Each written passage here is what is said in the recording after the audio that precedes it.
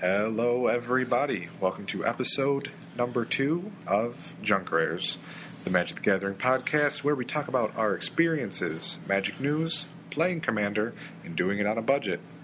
I'm one of your hosts, Jeffrey Daniel. I'm your other host, as always, Tyler Nichols. We got a good show for you this week, guys. We'll obviously be doing Random Commander like we do every week. Mm-hmm. We got some spoiler talk. Everybody loves spoiler season. Dragons to Tarkir. We both have enjoyed spoilers. Great. There's some fun stuff for both of our play styles. I mean, it's only episode 2, but already a little outside of the wheelhouse. We picked up Elspeth versus Kiora. I almost said Elspeth Tyrael. I almost said Elspeth's full name. We picked one up. It's not budget, but we picked one up. Yeah. But hey, we went halvesies, so it was kind of budget. Yeah. So we'll be reviewing the Elspeth versus Kiora dual deck, how it relates to you as a Commander player, how it relates to you as a casual player, and if it's worth your purchase in general. Mm-hmm. This week on Commander Corner, we'll be discussing Talrand and how to build him on a budget, and for extra flavor, a second way to build him, my pet deck version of Talrand, which we'll get to later.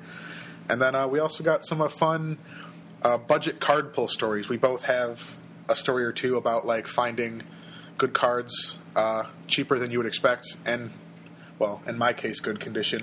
We'll get to your story later.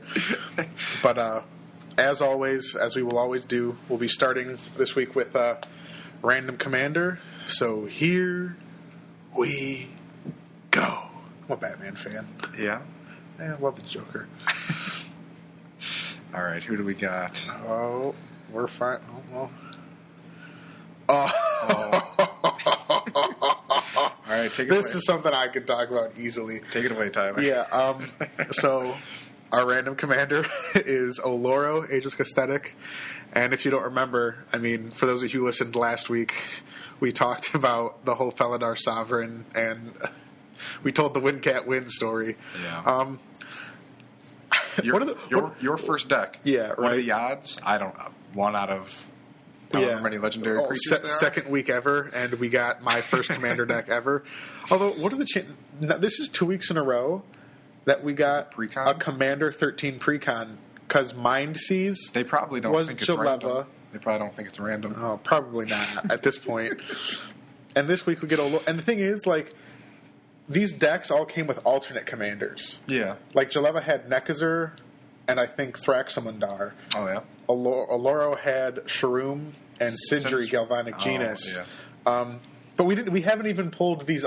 These were the big main card that you got, the main deck. Mind Seize was Jaleva featured, and I think it was Eternal Bargain was the name of the deck. Was Oloro. Mm-hmm. So just the fact that we got Oloro to a Commander Precon deck 2 weeks in a row is absolutely absurd. And here I thought we'd be talking about. I thought we were going to get surprised. Yeah.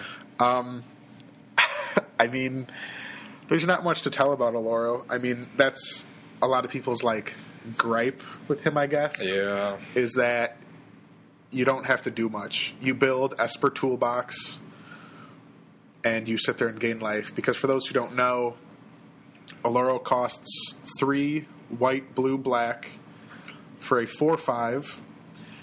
And at the beginning of your upkeep, you gain 2 life. And whenever you gain life, you can pay 1 colorless. And if you do that, you get to draw a card and drain everybody 1 life. But no one seems to really care about that, because the main point of Oloro is that at the beginning of your upkeep, if he's in the command zone, you gain 2 life. Yeah. So, I mean, that's the big gripe. People were like, yeah, we get it, Wizards. You're expanding your design space. But people don't like that he does something from the command zone. They think it's just cheap, that no matter what, you're gaining the 2 life. But obviously I pulled this deck apart since it's been pulled apart forever. I pulled up using the white-blue land I had in the deck. I built Tiny Leader's Daxus of Miletus. Yeah. And using the blue-black land, I built my current Lazav deck. Yeah. And my white-black land is sitting in my box doing nothing. I mean, to be completely honest, though, I've been considering rebuilding Oloro. Mm-hmm. But the more I'm playing Commander and, just in general learning the format and, getting better as I go, yeah, Oloro is very good just in the command zone. Just, there's nothing wrong with letting him sit there. It can be pretty ridiculous. Yeah. But if I rebuild it, I don't think I'm going to play it anywhere the way I did. Like, No. certain things I'm still going to do, like Toxic Deluge, which is a really good card that came in the deck. 2 and a black as additional cost, pay X life. All creatures get minus X minus. That's great. Gets around indestructible. It's a very, very good wipe, and you're okay paying the life in Oloro. Yeah. I think, and then I'm gonna keep running with things like Felidar Sovereign, which can win me the game if I have 40 more. Test of Endurance. When Cat wins. Yeah, when Cat wins. Test of Endurance, 2 white for enchantment. If I have 50 or more life, I win. At the beginning of your upkeep? Yeah, my upkeep. It's not just a random state-based trigger. That'd be ridiculous. At that point, just make it a sorcery. That's true. Divinity of Pride costs 5 Orzhov hybrid mana. If I have 25 or more life, it gets +4/+4. And then, so if you do, because it's a 4/4 flying lifelink base, which is already a pretty good creature, but an 8/8 flying lifelink. Even better. But what I was getting, the point I was trying to make is that if I ever rebuild this deck, because the first time around I was very much the stereotypical Oloro player that people didn't like. But I'm like, I don't need to cast Oloro. I just let him sit there, gain my life. In the art, he's sitting there. Yeah, he's just chilling in his chair. Yeah. But the point I'm making is he's actually worth casting. Yeah. Like, I agree. A 6-drop 4/5, it's a decent body. I'm getting my 2 life anyways. But the fact that when he's on the field, I can pay that 1 colorless to draw a card and make everyone lose. Like, making everyone lose 1 is just a bonus. Yeah. But the fact that he can net me an extra card... That's important. So most people aren't going to get rid of Oloro. Like, that's my point is, like, you can let him sit in the command zone and gain your 2 life, or you can put him on the field and, pay your 1 colorless a turn, net 2 cards a turn now, and you're losing 1 life. Like, most people will be like, oh, that's kind of annoying. Maybe at some point someone will be upset with you and finally get rid of Oloro because they don't like you drawing that many cards. Yeah. But, like... you're still going to gain your 2 life. You're never not going to get your 2 life. Yeah. But if you can let him sit there, people are like, I have other things to deal with. Because Oloro's, like, most people, I feel like a lot of people will sit there and be like, he's going to gain his 2 life anyways. Why waste my kill spell or my counter spell on that Oloro? Exactly. There's other things to deal with. But then I'm slowly going to grind out card advantage on you. And giving Esper card advantage is a terrible, terrible idea for most people. Because I'm going to hit my board wipe. I'm going to hit my remove. I'm going to hit my counter spells. I'm going to hit my Felidar Sovereign. Like... I'm thinking of rebuilding this deck, and I think people should, in general, really reconsider just letting Oloro sit there. Yeah. The more I've learned about how valuable card advantage is, especially in Commander and a singleton format, I don't think I'd be able to pass up that card draw anymore. I wouldn't be the same type of Oloro player I was. I'd probably be even a little more of a dick. The deck would probably be even a little more Esper, like, assholey. Yeah. But it's just one of those things where I'm just like, he's worth casting. So for those of you who play Oloro and let him sit there, cast Oloro. It's worth it. That card. And, I think what taught this to me was Rhystic Study. Yeah. Rhystic Study taught me how backbreaking continual card draw can be. Yeah. Random Commander, I don't know what to tell you. Oloro, there's a reason he was banned in French Commander. Was he? Yeah. French Commanders banned a X amount of people, and Oloro was one of them. And the reason they cited is that because French Commander is one-on-one, unless someone specifically happened to build a Commander damage Voltron kit, like in one-on-one, he gives you a sizable enough life lead in the early game. That's fair. Especially because all the back-breaking, like, fast start things aren't legal in French Commander. They want you to spend your first 3 turns building more of a board, and Oloro gives you 8 life by then. Yeah. And in Esper colors, if you can just be like, okay, I've got 10 more life than you to start the game effectively, and now I'm playing the colors that have the best toolbox. I'm running Doomblade's Path to Exile's Counterspell. Like, I'm running a very, very controlling archetype, and I got a life lead over you. If you're not playing Commander damage, it is extremely hard to overcome that. And they noticed in French Commander, like, tournaments, Oloro was starting to make up too much of the field. That the same way Wizards goes about banning cards in formats that when it becomes too much of the field and it becomes oversaturated, it's time for a ban. Yeah. And that's so he is a banned commander in French and a friend because in 1-on-1 that's rough if you're not building commander damage. So yeah, but if I rebuild him, I mean, yeah, I think I would just. I'm now on team cast Oloro over team let him sit there. Yeah. All right. Yeah, I kind of took that one over, but I mean, like you said, I mean, I played him. He was my first deck. Like this is the deck I bought into because, like every young player who doesn't love their life game, who doesn't love just winning with Windcats. Yeah, that's true. He does win. He does win all the time. Hashtag Windcat wins. I think I'm gonna make that a T-shirt. Yeah, just get it on like something. Hashtag Windcat wins. But so. Not so random commander this week. But let's get into the stories about our card pulls. Why don't you kick us off here, Jeff? All right, sure. I actually don't know if I even mentioned last week what commander deck I have. I don't know if I ever. I don't think we mentioned who we mainly. I don't think either of us played. Oh, let's get that out of the way. Yeah, sure. I think I mentioned because I mentioned in my funny comment when I was like, 1 year later, 1,005 commander. So for those of you for since I didn't say anything, I think I just name dropped Lazav just a couple minutes ago. But I have 5 commander decks built, all decks that I love very much. My first deck that I built seriously, it's tuned for one-on-one play, and my absolute pet deck, and defines me as a Magic player and what I like to do. Odric, Master Tactician, White Tribal Soldiers.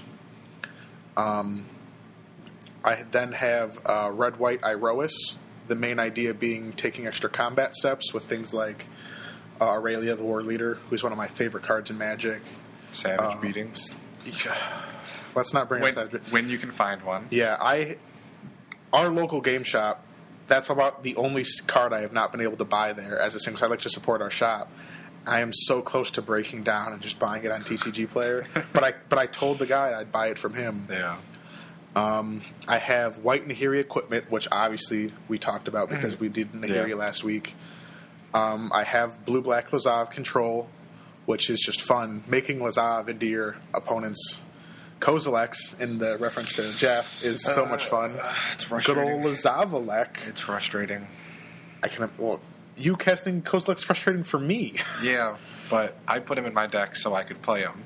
You didn't put him in your deck. You don't get to play him. No, you put him in your deck so I can. I play Lazav so I can play your deck without playing your deck. I need to find another partner. Instead of paying $50 for a Kozilek, I paid $5 for a Lazav and 50 cents for a Doomblade. Yeah. And I got budget Kozilek, who's hexproof.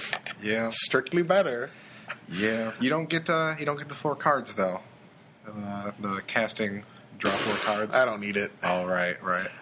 I'm running blue. I'll just draw cards normally. Get your own and my cards. 5th and final deck, my most recent deck that... Well, not final. I'm definitely not. Most recent. Most recent. Okay, good point.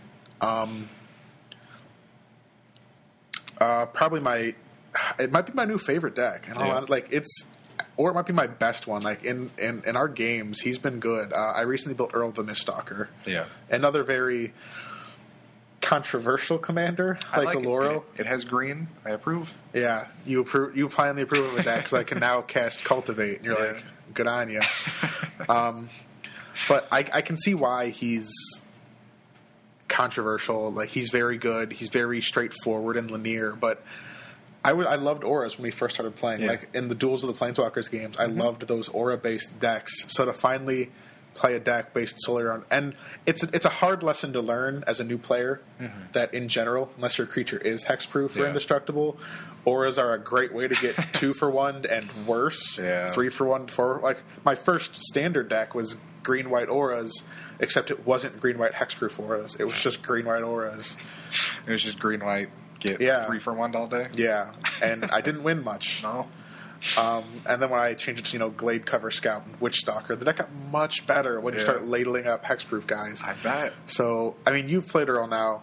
Our games are neck and neck, and It's fun. It's a blast. I mean, it's fun playing a playstyle you really enjoy. Yeah. And so, you know what?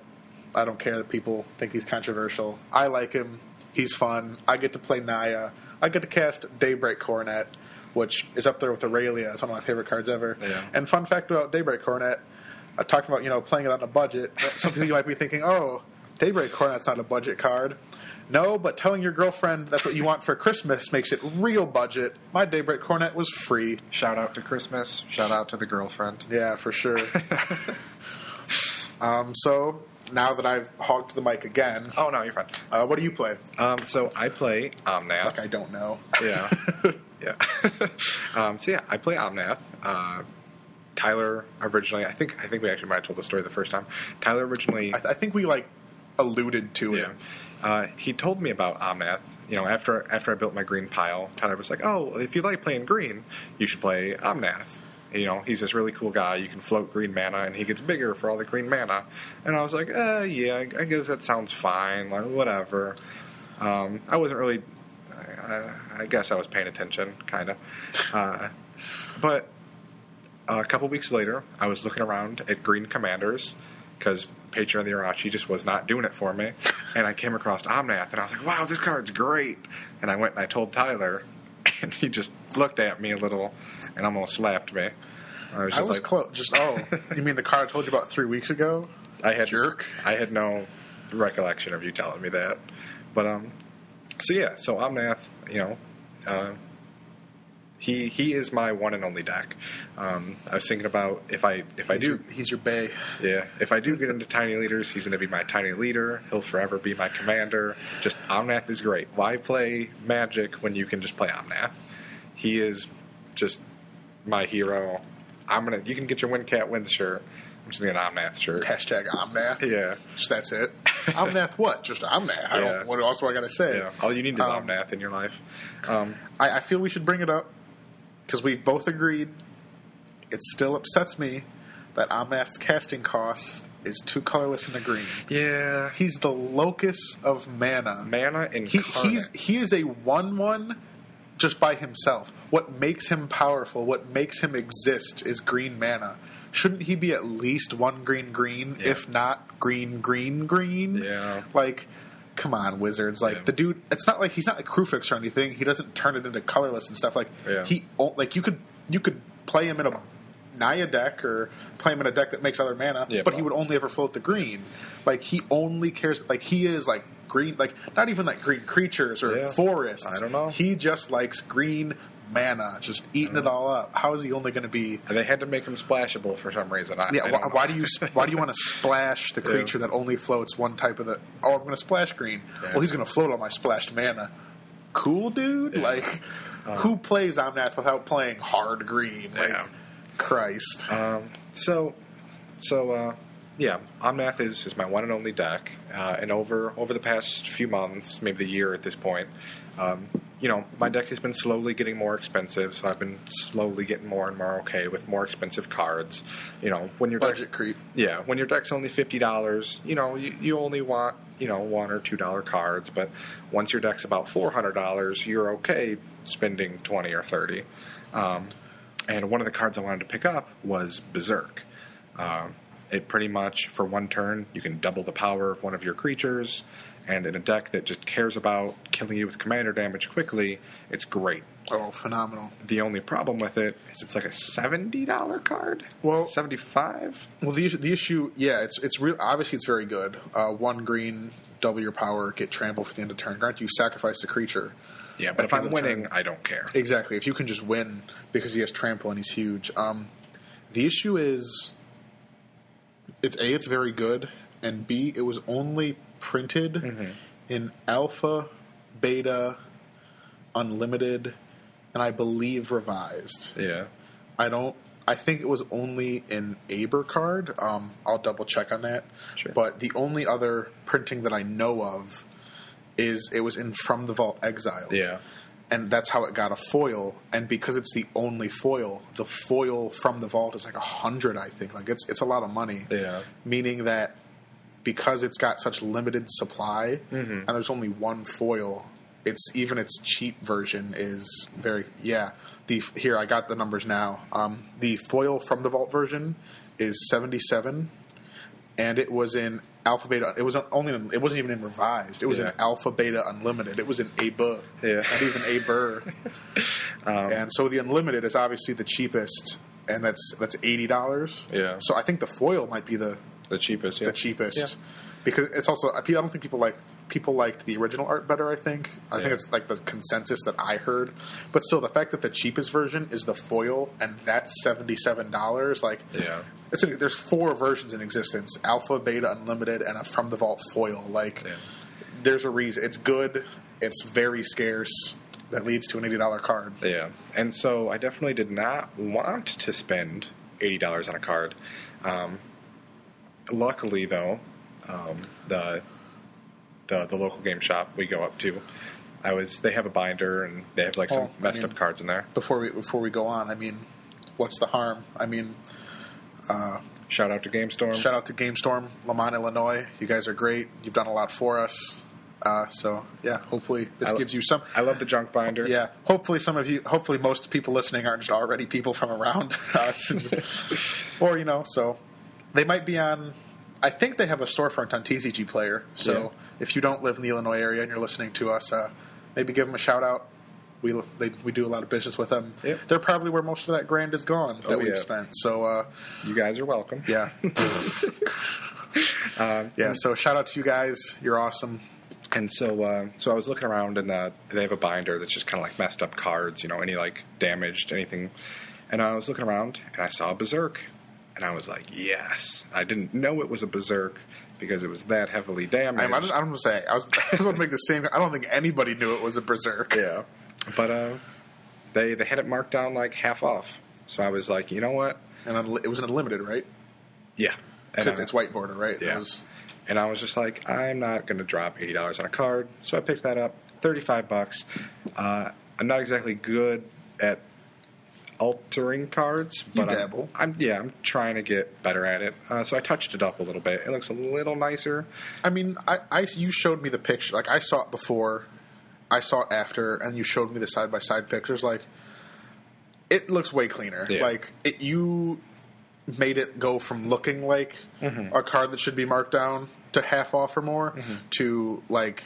If it were to go back in the binder, I think they'd put it in at only like $20 off. Like, I think you added some value back to the card because you didn't really so much extend it as you cleaned up the border and like kind of cleaned up the green in the card. I mean, granted, there's not much you can do with the text box. You have to get real fine with that. Yeah. But overall, I think the card looks much better. You did a good job. I think it was a good investment given what skill you do have in altering. Like I said to you, I'm not really willing to ever go any less than like lightly played or moderately played in some cases. I like my cards being very readable. Yeah. But I mean, I get it. Yeah. I can't. I understand why you would want to get a heavily reduced $80 card. I've never bought any card that even has a value of $80. So yeah.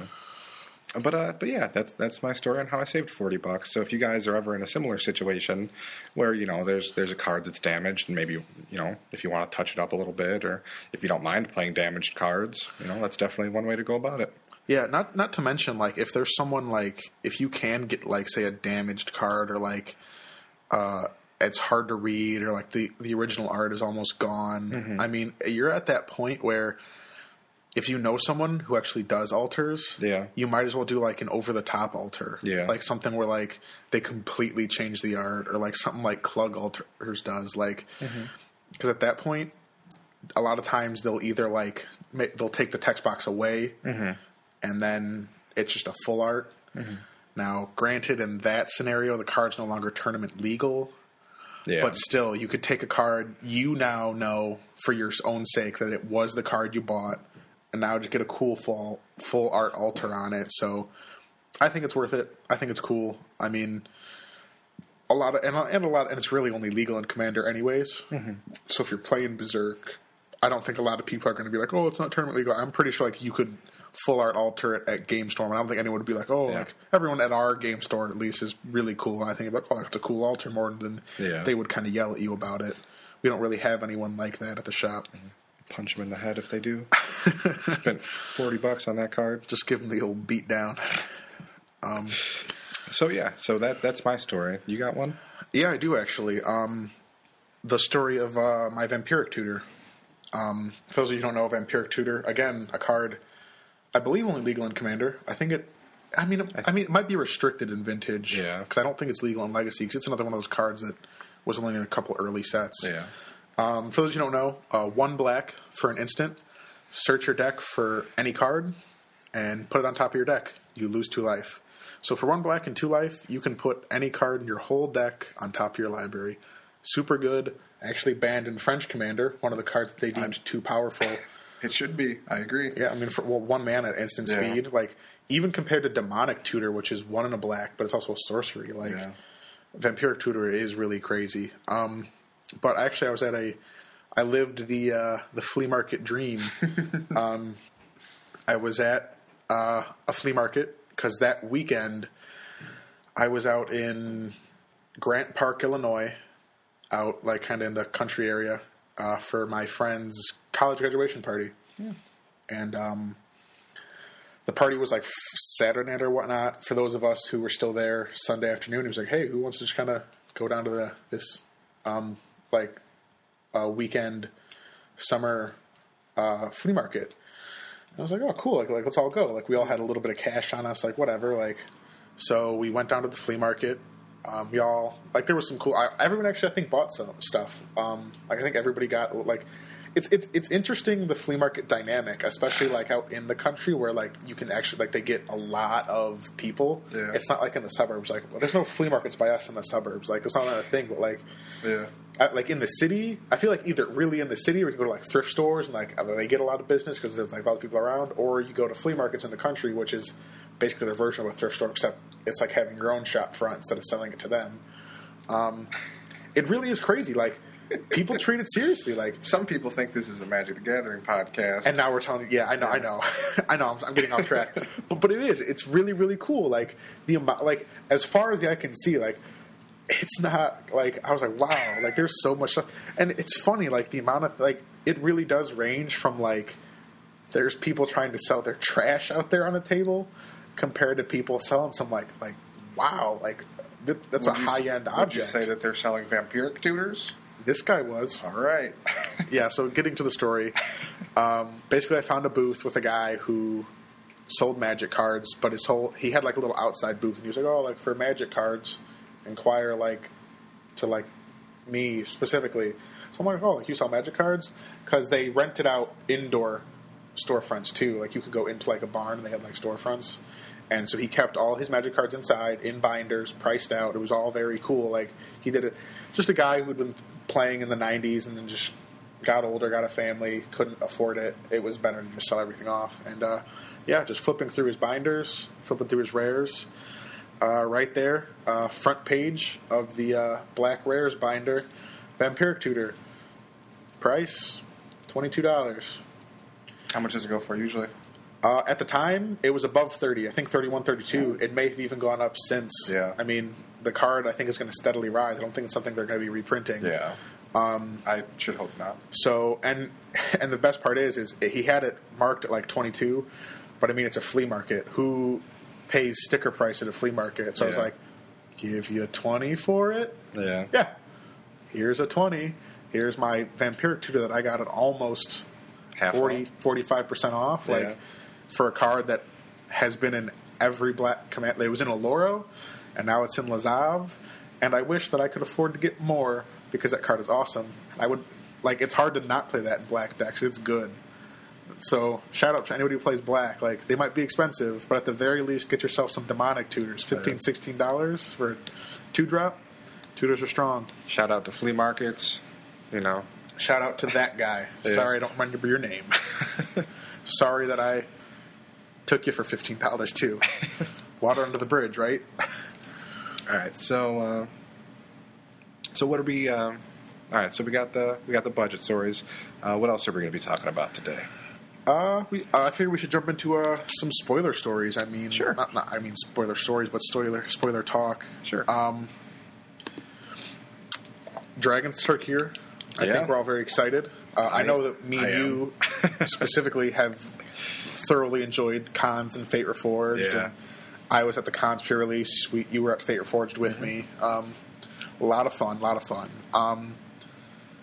I mean, I don't think we have the time to sit here and go through everything that's been spoiled, but just off the top of your head, what are like 3 cards that you've seen spoiled that you're excited for or want to kind of talk about? I like the what is it? The commands. The new command cycle, like kind of like now we got allied colored, like instead of cryptic, prime, profane command. Now we got the dragon's name command. Like I think we've got spoiled what Ojutai's command and Atarka's command. Yeah. I like the fact I like modal cards. I like something that isn't just relevant in one situation. You can put it in your deck knowing that probably no matter what happens, this is going to be useful for something. Yeah, you're going to draw this card and be excited because this is going to be relevant. Yeah. You're never going to really draw a command card and not use it. It's never going to sit in your hand all game. It's going to be relevant. Yeah. And it's, obviously, they're rares. So, they're probably going to be, varying power level depending on, their CMC and everything. But it's always nice to have different modal kind of cards. I like the fact that they're bringing the command cycle back and everything like that. It's cool to see. No, for sure. And I definitely like their new approach to modal cards. Yeah. That they did just last year, was it? Or now it says choose 2. Yeah. And it's got the bullet points. Mm-hmm. I almost want them to just go back and reprint every modal card ever. Yeah. Because now it's upsetting reading modal cards and it's just a giant paragraph. Yeah. Broken up by semicolons. I'm like, ugh. Yeah. How did they not realize the whole bullet point thing was way better? Yeah. I mean, I've been excited for a lot of things. It's hard to pick what. Shout out to Zergo Bellstriker. I love my any sort of 1-drop with 2 power, whether it be 1-drop 2/1s or 1-drop 2/2s. Considering now we only have Isamaru and Zergo, but you know me, I love 1-drops with 2 power. I don't care what you say. Back in my day, we had Grizzly Bears, and we liked it. Yeah, I bet. And I think the next thing I'm most excited for right now is probably the new Sidisi, just from the point of view of my Lazav deck. Having another tutor in the deck is, if you play black, put new Sidisi in. Yep. The more you tutor, the better your deck's going to be. It's just reducing variance, and no matter what, there's going to be variance in Commander's in Singleton format. 100 cards, good lord. So, new Sidisi, slam it in your decks. It's awesome. I'm slamming it into... I originally was thinking of putting in the new Silumgar as I've more been thinking about it. Yeah. Less so, but Sidisi's definitely going in. Yeah. I mean, we're not huge. We wish we played more limited, and we both wish we played more standard too. Yeah. So, we wish we could talk more. I mean, we could sit here talking about what we like for EDH, but I think we already did. So other than that, just from a fun point of view, shout out to Dragon Lord's Servant. Dragon spells cost 1 colorless less. Yeah. I might have to play standard, that hot Jund Dragons. Yeah. But in all honesty, I think I might end up playing Black-White Warriors because now we got that. He was a 1-white double striker. Arashin Foremost. Human Warrior, 1-white, 2/2 double striker. Whenever he ETBs or attacks another target warrior you control, gets double strike, which is awesome. Right after 1-drops with 2 power, that I love 2-3 drops that are 2/2 double strikers. Yeah. Fabled Hero in my Odric deck is one of my favorite cards. I love that guy. Man, how much does it hurt that card's a warrior, not a soldier? That's been my whole life gripe with cons is that it's warriors because they got Mardu Woe Reaper, 1-white for 2/1, but he's a warrior. Yeah, I love it. I love all these white creatures. 3-drop 2/2 double striker, 1-drop 2/1. for warriors, though. Yeah. Odric wants soldiers. Soldiers. So, yeah, I mean... And then I think it's worth talking about just because it's the big, hot new card. Obviously, we've got the new Narset Planeswalker. Yep. For those who haven't heard, Narset Transcendent, 2 blue white, comes in with 6 loyalty. Say what? Yeah, right. +1, look at the top card of your library. If it's a non-creature, non-land, you may reveal it and put it in your hand. I love that basically it said, oh, is it a card that would trigger prowess? Yeah. If it is, put it in your hand. Yeah. -2, the next instant or sorcery you cast from your hand gains rebound, Seems which got like end hostilities or something. Like, yep, Yeah. destroy everything.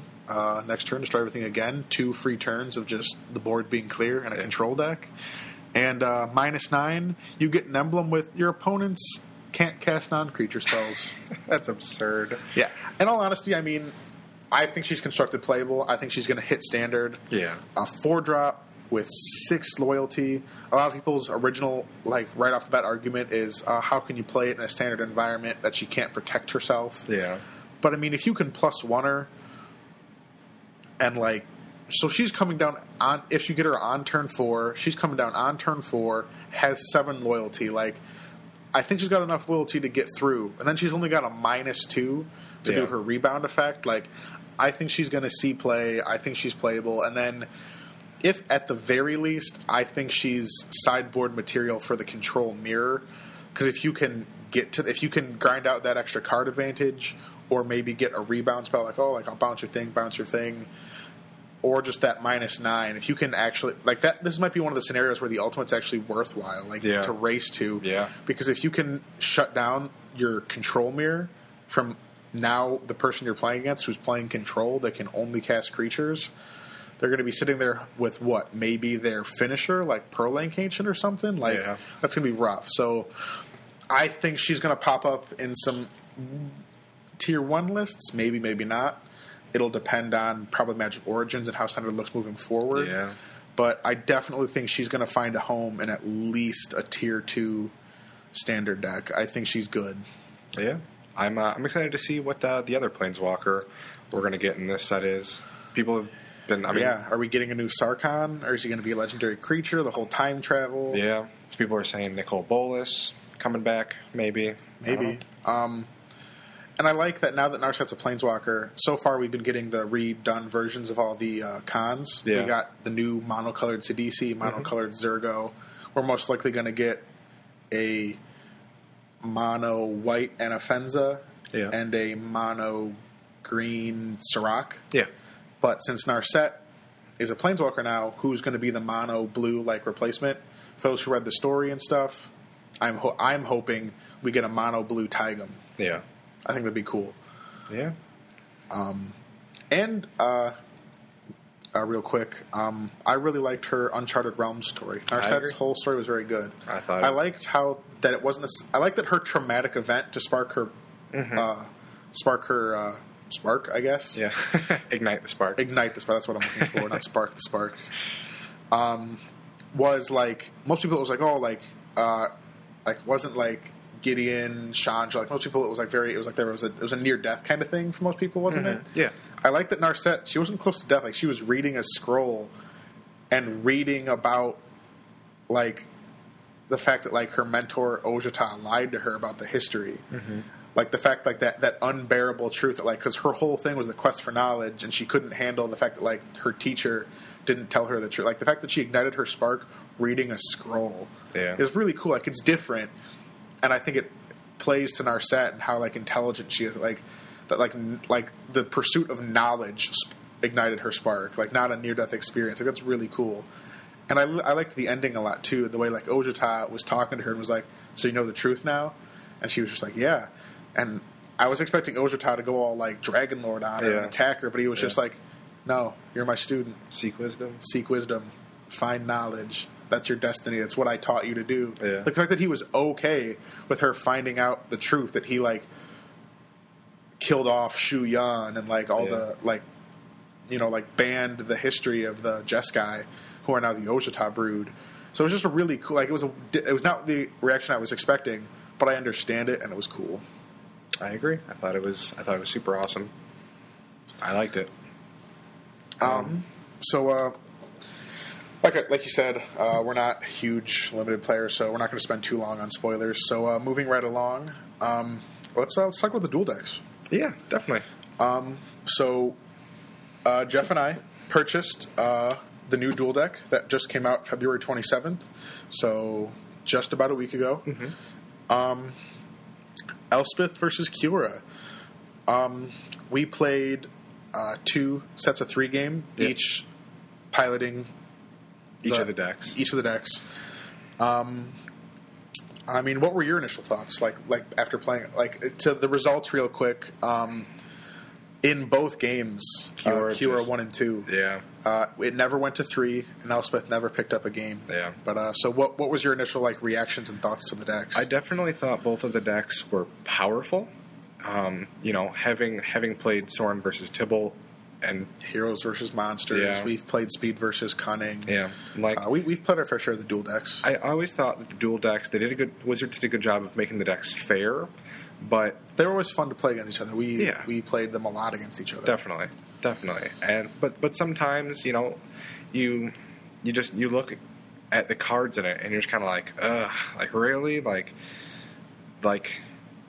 they're just not always good. And I get, not every card can be, and they don't want to make the decks too overpowered. Oh yeah, because then just people would charge too much for them. Yeah. Or you would see too much buy and resale, kind of like a True Name Nemesis or Mind Seize issue with True Name Nemesis. Yeah. You don't want people just doing that turnaround on you. But the decks were powerful. They were balanced. My thinking for why Kiora was able to pull out every game, whereas Elspeth wants to be aggressive and kind of get the 1-drop, 2-drop, 3-drop. Yeah. Kiora is able to 3-drop, 4-drop, 5-drop, and just immediately stop Elspeth from just getting any damage. Especially because a lot of those things, she's got Man of War, things that are dropping and setting Elspeth back a turn. Yeah. And it seemed possible, obviously we didn't play as many games as we're going to. Yeah. But the fact that back-to-back games Kiora stole it in 2. Yeah. And both of us piloting the decks. We played 4 games, 2 each with the other deck. And the fact it's kind of hard to argue against the point that even with different pilots and you're talking to a guy who plays mono white soldier, that is what I play. It's what I'm known for at the shop. Odric is my commander. I play mono white soldiers, and I even made the comment when we were playing that I'm just there's a lot of cards in here that no. Veteran Swordsmith, Mother of Runes, Dictate of Heliod. There were a lot of Elspeth Sun's Champion itself. There were a lot of cards in the deck that I'm just I feel like I'm looking at an Odric commander hand. I know exactly what I'm doing inside and out. I play tribal soldiers. Yeah. This is my play style. And to still have a deck that I was comfortable with, understood how it worked, knew how to play it. So we picked up this dual deck. We looked at the lists. I knew what I was doing. I did not. Not that you didn't. You know how to play Magic, but the fact that some of these cards you're you only vaguely knew it. Yeah. Or I'd never seen this blue-green card before. So the fact that you were able to get me 2 games in a row with a deck you'd never touched in your life versus a deck that was extremely similar to something that I am familiar and comfortable with playing I think it speaks to it. Yeah. I think what I noticed in a lot of the games was, after Elspeth had kind of, gotten her creatures out there, Kiora was able to just, play the bounce spells or, play the mass removal of just returning everything to, all of Elspeth's creatures to her hand and everything like that. Whereas Elspeth didn't have a lot of ways to deal with what Kiora was doing.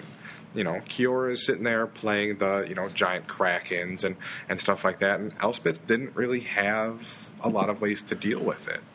Yeah, I had a very similar observation. Like in a nutshell, Kiora more or less could answer anything Elspeth put down. Yeah.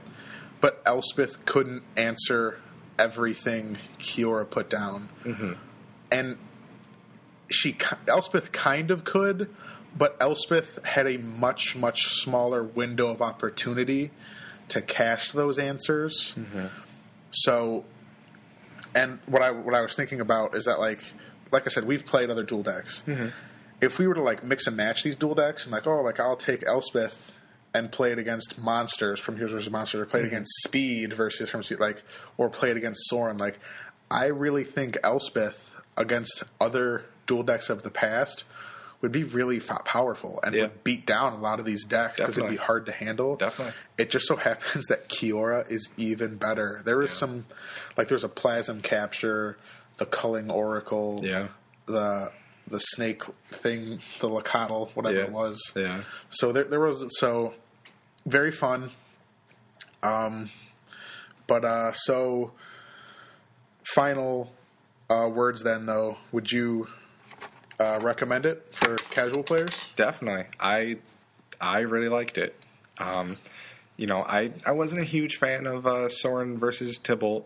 That might be because of Tibalt, but I think that was a lot of people's reasons for not liking that one. Yeah, but I really liked these decks. I think, I went a little bit out of what I was comfortable with, playing blue with my green now. And I like counter spells. I liked it. I like playing big guys and counter spells. You're going to be a Kruphix player before long instead of an Omnath player. Yeah, maybe. But, from a casual standpoint, I think I'm going to agree. I'd recommend it. The $20, I mean, I'm a fan of a lot of the dual decks. Not many of them have been really that imbalanced, but because of the raised power level, despite the fact that Kiora might have been even more powerful, I would recommend it. They were fun. I think Elspeth was good. And in all honesty, for you Commander players who are thinking, is it worth it to me to get an Elspeth versus Kiora dual deck? I would say maybe. Because if you have a friend who likes the dual decks, then I would say for sure, get your playtime in with the dual decks. It'll be fun. Because they're fun to slam into each other.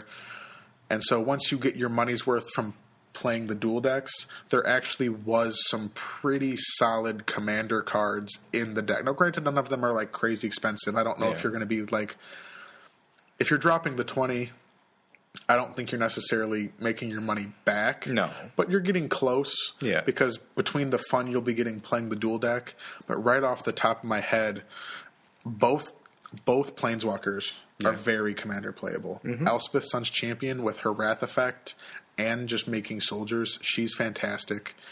Kiora, if you have the ways to protect her, that emblem is a blast in Commander, making 9/9 Krakens every turn. Yeah. And then Elspeth had a couple EDH playables, things that I'd play in my decks. Mother of Runes. Mother of Runes is very good. Decree of Justice is very good. Yep. Elspeth herself is very good. I mean, Banisher Priest is just a Fiend Hunter, very good. Yeah. Now, granted, Banisher Priest isn't very hard to come by, but still, these were cards that were definitely very EDH playable. Captain of the Watch, if you're playing soldiers, so I would definitely say you're getting EDH. And then on Kiora's side, the fact that you got Plasm Capture, you saw that was crazy. Yeah. Whelming Wave, Aetherize, which we're actually going to bring up Aetherize later in Talrand. The Simic Sky Swallow, which one was the blue-green Hydra? Was that Nimbus Swimmer? Maybe? I'm not sure. Either way. So there was a playable blue-green creature. Yeah. The Coiling Oracle is very good. So, as an EDH player, I don't think we're going to end up taking these apart because I think we're going to slam into each other a little bit more. I don't need more mono white soldiers. I have all those cards already. Who knows? You might eventually steal those Kiora cards for Kruphix. Maybe I'll just beat you to it. I'll do it with Kruphix. So from that point of view, not bad. Not a bad investment. I think it's worth with the fun you'll receive and the commander cards you'll get, I think it was definitely worth the purchase, especially the fact that we got to go in on it together. Yeah, so definitely. If you can find a friend who's willing to drop the other 10 for you, for sure, just both take which cards you want out of it after you're done slamming them into each other. Mm-hmm. So I think an overall very positive review. Elspeth versus Kiora is, of all the dual decks we've bought and played, I mean, I loved Heroes versus Monsters just because I'm... Yeah, the flavor behind that one was great. That was great, and I'm a little biased. Sun Titan, I think, rounds out my top 3 in terms of like my favorite cards. Period. I love Sun Titan. If I would have ever gotten to cast a Polukranos, those games would have been way different. It was weird how often you did pull a Polukranos. Like we played so many games, but yeah, I mean, like I said, Sun Titan. I own a foil version of every Sun Titan. Every like art, I own a foil one. Nice. So, I mean, overwhelmingly, I think positive on the dual decks. I give it 5 out of 5 stars. Well, that's ballsy. 5 out of 5? It's not, the best. not even like a 4.5? It's, you know... I mean, compared to what we've played, sure, 5 out of 5, because it is the best dual deck we've ever played, in my opinion. If there's another dual deck that comes out in the future that I like, I'll give it 6 out of 6. Okay, so that's going to be how this works? Yes. You're just going to... Okay. But like we said, speaking of Aetherize in the Kiora deck, I think that's actually a very good jumping off point to welcome to this week's Commander's Corner, as named by Jeff, which now I've officially signed off on, for those of you wondering. I mean, you didn't really need to. It was going to be Commander's Corner, regardless on whether or not you signed off of it. I believe you. So this week on Commander's Corner, like we mentioned earlier in the episode, we are going to be talking about Talrand. Sky Summoner. Sky Summoner. For those of you who, granted we're only 2 episodes in, but we'll squash the rumors now. Yes, last week we did Narset. This week we're doing Talrand. For the sake of Magic OCD everywhere, the first 5 episodes will be monocolored Commander Corners in Wooburg order. Yeah. After that, we're thinking about maybe doing allied colors and then enemy colors. Yeah, we'll figure it out. I don't think it matters as much. But as long as the first 5 episodes of Commander's Corner involve Wooburg, I think we're going to make ourselves happy at the very least. Yeah, if you guys wanted to know about green cards right away, sorry, you're going to have to wait a little while. And just trust me, your heart is nowhere near as broken as Jeff's. So, yeah, I mean, Talrand... I feel like most people know who he is, but I mean, we'll read it off anyways. Sure. 2 blue for a 2/2 creature. But he says, whenever you cast an instant or sorcery spell, put a 2/2 blue Drake creature token with flying onto the battlefield. And I didn't know this about him. He is a merfolk wizard. I love the idea of just a little fish with a little magic hat on, just casting spells. It's great. I think you should be the one giving like the art direction, like when artists they get like the scene, the character, like whatever wizard sends out to the artist, like what they want them to draw. Yeah, I think they should just give you that job so that you don't have to be the one drawing the art, but you can set the direction. Like I need a goldfish in a bowl with a Merlin hat and a bunch of fish with wings around him. Absolutely. I would buy every copy of that card. I would buy the art for it. I would get that tattooed across my chest. As soon as he sends in the art, you talk to him about like buying the original copy. Yeah. That'd be great. I mean, I think it'd be he might be more... If that was really the art, I think Tar might be more famous than Flibbeth as the unofficial mascot of Magic. True. Blue always getting the mascot, man. First Jace, now Goldfish Talrand with a Merlin hat. I'm gonna buy a Talrand and I'm gonna send it to like an altar place. And I'm like, I need a goldfish. Yeah, a Merlin hat. If any of you guys can draw and you want to draw us a goldfish with a little Merlin hat, that's a good idea. Yeah, send it to please email it. Yeah, mtgjunkrares@gmail.com. We would appreciate that so much. Or feel free to send it to us on Twitter. Tweet us a pic of your drawing. Or same thing. It's our Twitter handle is @mtgjunkrares. So for you aspiring artists out there, we'll tweet out. We'll retweet your picture. We'll post it on our Facebook page. That'd be great. Goldfish in a Merlin hat. But getting into Commander's Corner now. My favorite part about Talrand is I mean, he lends himself to a budget build for you. Definitely. For you blue players out there who want to have answers but can't afford things like Cryptic Command, Force of Will, and Mana Drain, these bomby cards, you can, for very cheap, build Talrand and be rough to beat. I've played Talrand decks that, you can take a $50, $60 deck and run over someone's $500, $600 deck. Granted, that is the kind of things that lead to salt. But, I mean, it's good. So obviously the base idea is any instant sorcery you cast is you're garnering a board state with creatures too that have evasion, which is the big point that makes them so broken. Mm-hmm. So I don't know if this week's Commander's Corner is going to go as long as Nahiri, because I don't think we necessarily have to make specific recommendations. Well, obviously there's certain things that we're going to recommend outright, but this is one of those things that you can almost just it's not unfathomable to think that you could just go buy a Talrand and slam in low-cost blue instants and sorceries and have a decent deck. Yeah. Just what you got lying around. Yeah. Doing a quick gatherer search, there's about 150 spells instants that say counter target spell. So if that's the kind of thing, if you want to have that blue control deck, you don't get to play that card, I get a 2/2. You don't get to play that card, I get a 2/2. Oh, yeah, for sure. There's 150 how simple would it be? Arcane Denial's only a couple bucks. Yeah. Counterspell. Yeah. Because it was a common, just blue kind of target spell. The cheap ones are less than $1. Yeah. Deprive is a blue, but you also got to bounce an island to your hand. Oh, yeah. But again, it's another 2-drop counterspell. Yeah. And then just put Cancel, Dissolve, Disdainful Stroke, which is solid in Commander. You can slam about 12 cheap $1 or less counterspells in Talrand, but that's backbreaking in Talrand because I'm going to counter your spell, so you're not getting what you were spending your mana on. So most blue players would counter it and be happy just to counter it because I don't want to deal with that. Yeah. But now I don't have to deal with that, and I'm getting a 2/2 Drake. It's absurd.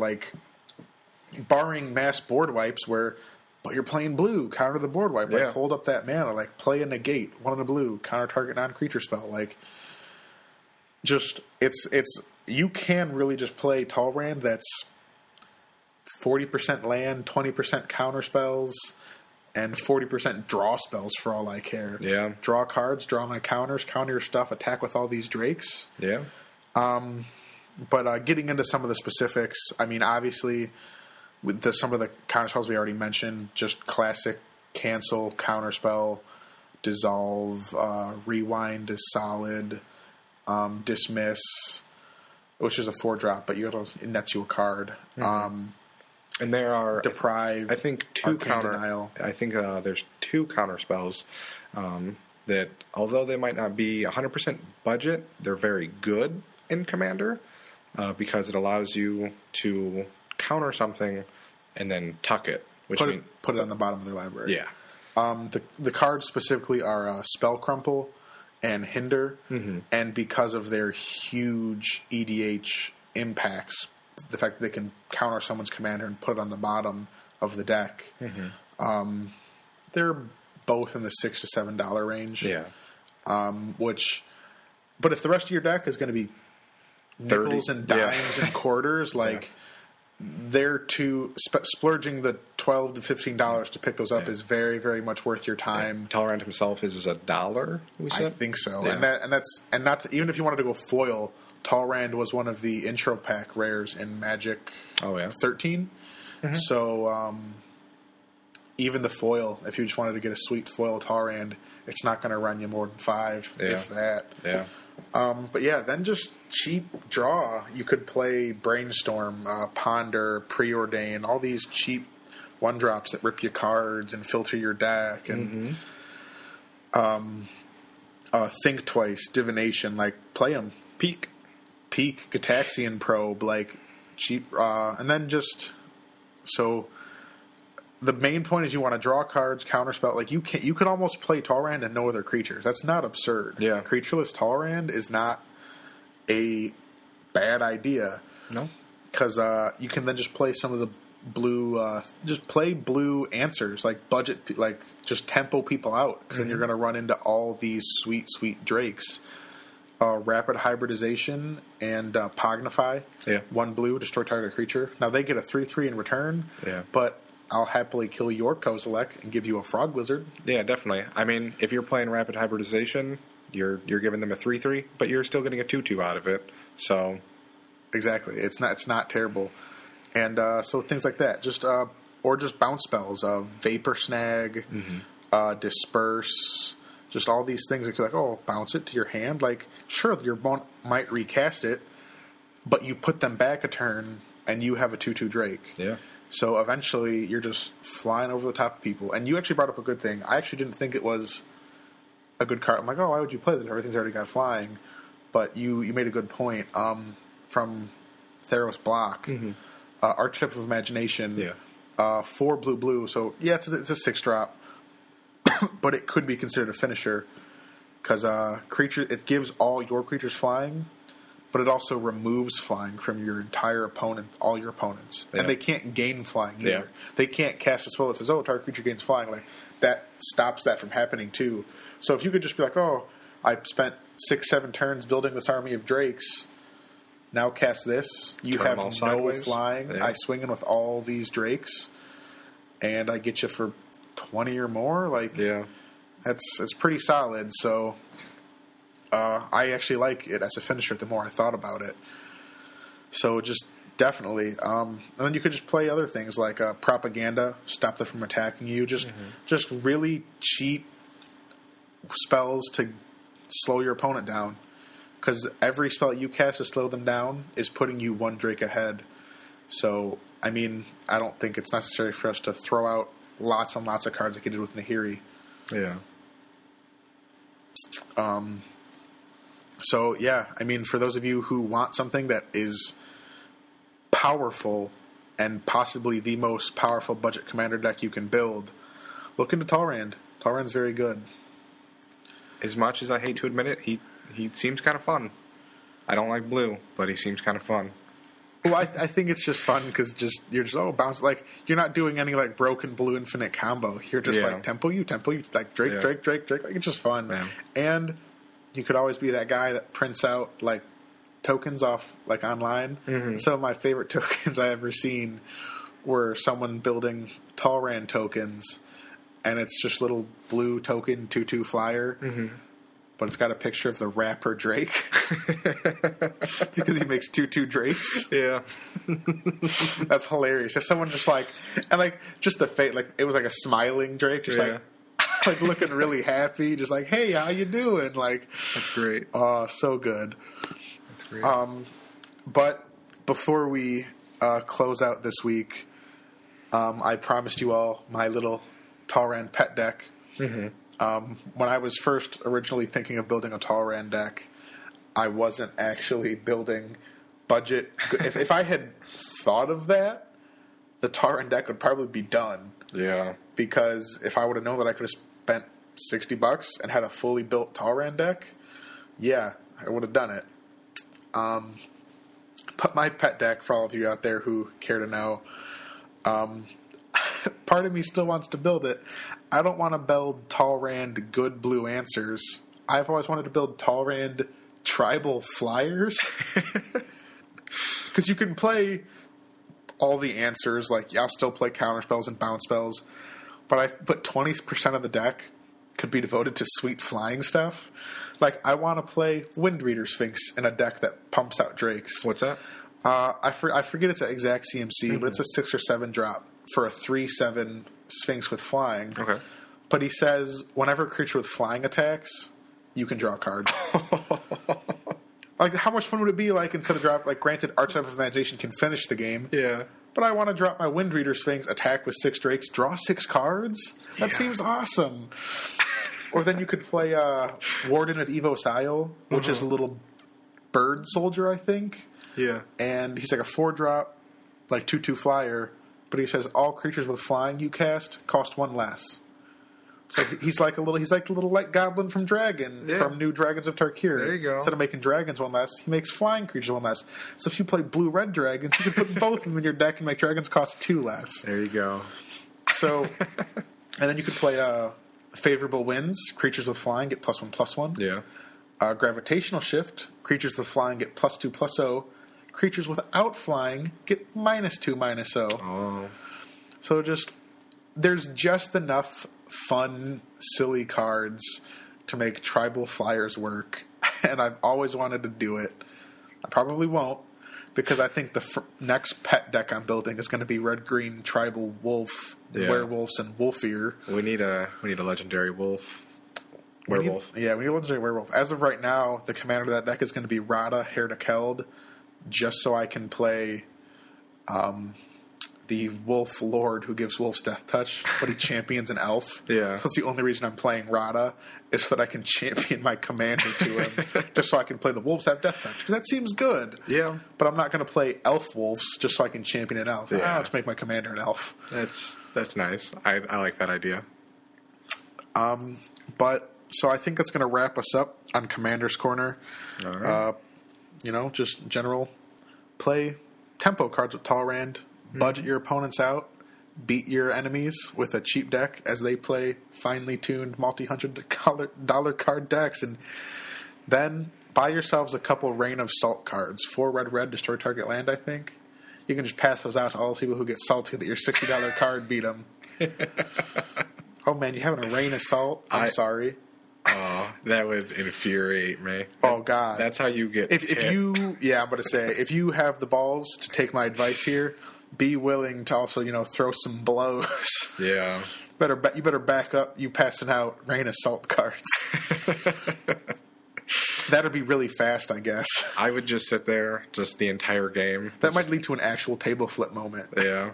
I would just sit there with a container of Morton's salt sitting next to me the whole time and just ask them, like, you want some? You want some?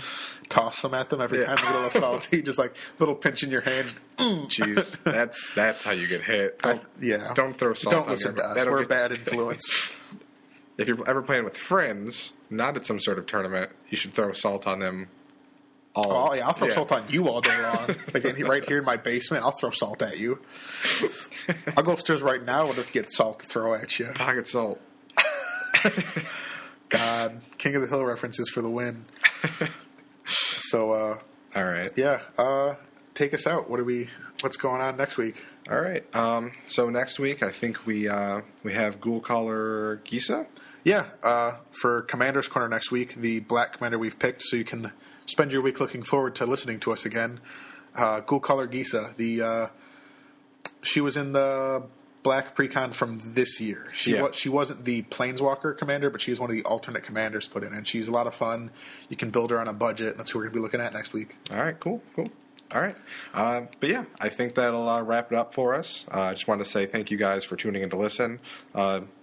Again, you should hopefully be able to find future episodes on MTG Cast and iTunes. I promise you all, we are working on it. We're waiting to hear back from MTG Cast, and we're looking into an RSS feed so that we can at least get up on iTunes. Yeah. So once we get all that figured out, you'll be able to find us on there. We hope that you subscribe and leave a comment and all that. Until then, you can follow us on Facebook and Twitter at MTG Junkrares. But yeah, I think that'll do it for this week. I think it will too. And to add, I think next week we're also going to be doing what we like to do every week. And that is try and take over the world. We'll see you guys all next week. See ya.